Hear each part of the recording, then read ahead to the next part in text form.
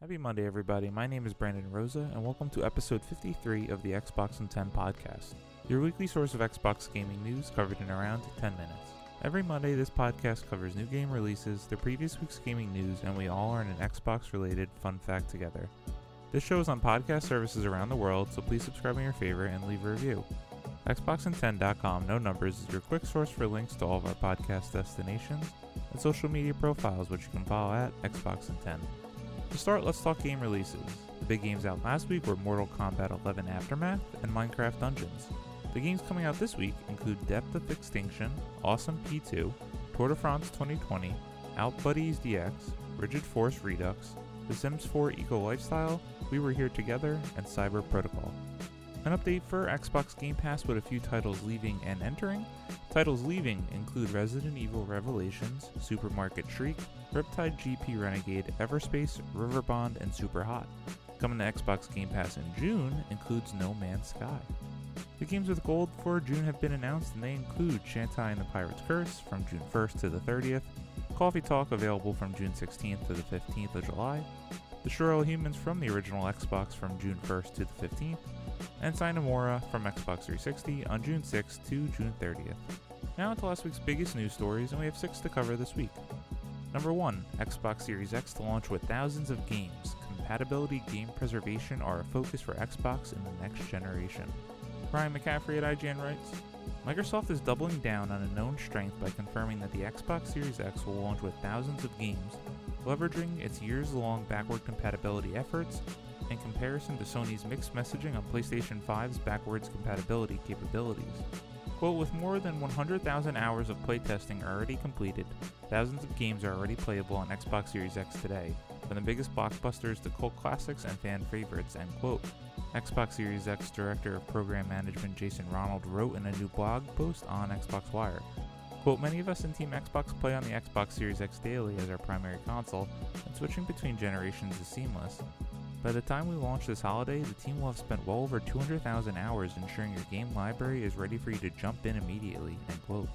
Ronald also spoke with IGN, and when asked if thousands meant that the goal was every single Xbox One game, in addition to hundreds of Xbox 360 and original Xbox games already compatible with Xbox One that will also play on Xbox Series X, Ronald said, quote, the goal is definitely the thousands of titles that run on Xbox One today. If the game runs on Xbox One, it is our goal to get that game to run on Series X. There might be some one-off exceptions here or there, end quote, he added, noting that, quote, licensing or technical issues, end quote, should be the only possible roadblocks. For instance, in the former case, a game with licensed music whose contract with the publisher has expired. Even better, Ronald says that the Xbox One, Xbox 360, and original Xbox games will run better on Series X than they originally did. Quote, all titles run at peak performance that they were originally designed for.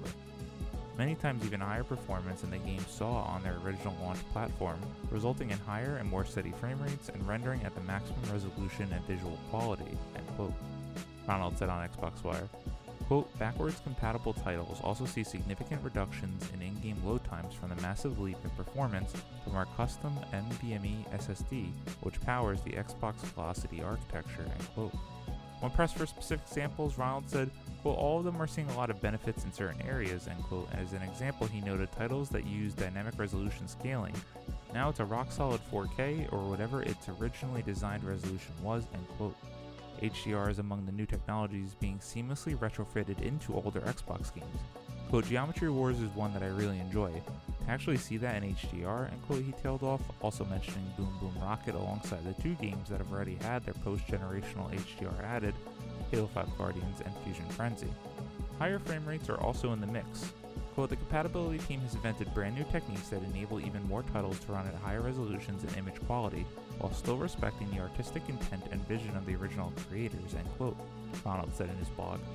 Quote, we are also creating whole new classes of innovations, including the ability to double the frame rate of a select set of titles from 30 FPS to 60 FPS or 60 FPS to 120 FPS, end quote. They asked about any specific 120 frames per second examples if you've got the TV for it, and Ronald noted that they do exist, but they can't confirm any quite yet. But in a lot of cases we have so much processing power in the Xbox Series X, we used to take a set of number of milliseconds in prior generation consoles, it just runs through that computation so fast that the GPU is just sitting there waiting to do work, end quote. He continued, Quote, but part of the challenge is that some titles actually base their physics or animation on the frame rate, so we're still figuring out what titles we can actually do this with without violating the original intent of the title. We definitely have some titles we've seen go from 30 to 60, and there's a handful of titles we've seen go from 60 to 120, but we're still in the process of validating the game end to end, end quote. A lot of quotes and a long news story to start the week, but this is a huge news story for all of us Xbox fans with a big library. Being able to play almost any game you've ever purchased in the Xbox ecosystem better than ever is really exciting for us fans, and it simply can't be rivaled on Sony with how they're handling backwards compatibility on the PlayStation 5. And what's great about this upcoming generation is you can actually unplug your Xbox One console, replace it with the Series X, and not have to worry about a game that you wouldn't be able to play on the old box. Everything should be able to be enjoyed on your shiny new toy this fall. Number 2, new Xbox update introduces a simpler guide and adds more game collection filters. Heidi Nicholas at True Achievements writes, the May 2020 Xbox update will begin to become available starting from today. It adds a new and simplified layout for the guide with a reduced number of tabs, and a new community experience, more collection filters, and an improvement for the Mixer dashboard. The announcement explains that after testing new layouts with the Xbox insiders, the guide has now been improved with structural changes and subtle visual details. The number of tabs has been reduced, and the default tab order is now left to right. Notifications now come under alerts, while friend suggestions are under Find Someone, and Parties and Chats incorporates party, messaging, and invites into a single location. You can sign in and access settings or help under Profile and System, which can itself be found by tabbing to your gamer pick. If you don't like your tab order, you're now able to change it by heading to Customize Guide tabs under Profile and System. I think this cleans everything up a little bit with navigating the Xbox dashboard. I do like how customizable it is, and more options for the players are always better. Number 3, Xbox head on how games in early development could see delays due to coronavirus.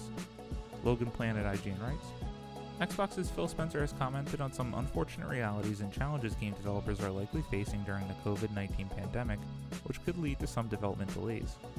Speaking on Talking Games with Reggie and Harold, hosted by former Nintendo of America president Reggie Fils-Aimé and journalist Harold Goldberg, Spencer followed up on some recent comments and said that the projects earlier on in development may see the worst of the production setbacks. Quote, any of the functions that actually require physical collaboration, things like motion capture, things like symphonic capture, some of that is put on hold, end quote, Spencer said.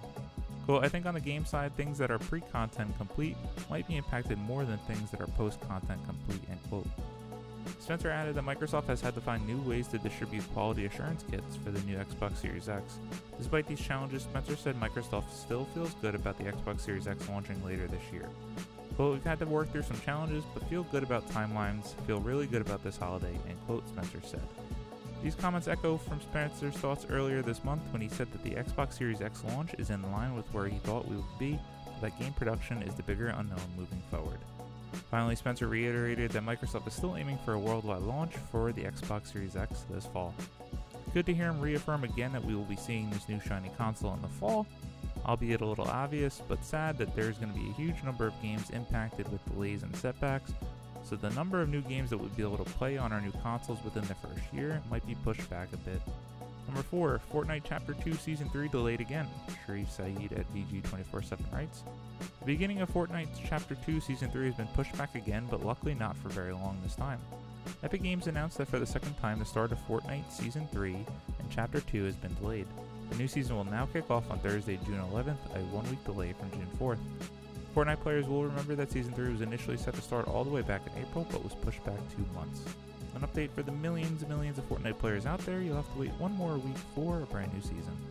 Number 5, EA renews multi-year partnership with NFL to create more Madden games.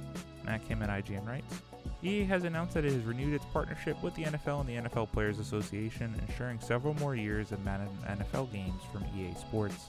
According to a press release, the multi-year renewal of the partnership means more football simulation games from EA, as well as additional innovative ways to play through new genres, expanding esports programs, arcade style, and enhanced mobile experiences, and more across platforms. This means that for the next couple of years, EA Sports will be the home of authentic football sims. 2K Games recently signed a deal to bring back NFL 2K, but those are specifically non-simulation games and don't directly compete with EA Madden. I don't think this is a great news story as competition brings better games. 2K used to be able to rival them in the early 2000s, as EA has been making Madden games since 1998, and it would just be nice to see more competition in the space. And number 6, Fast and Furious Crossroads gets a new August release date and gameplay showcase.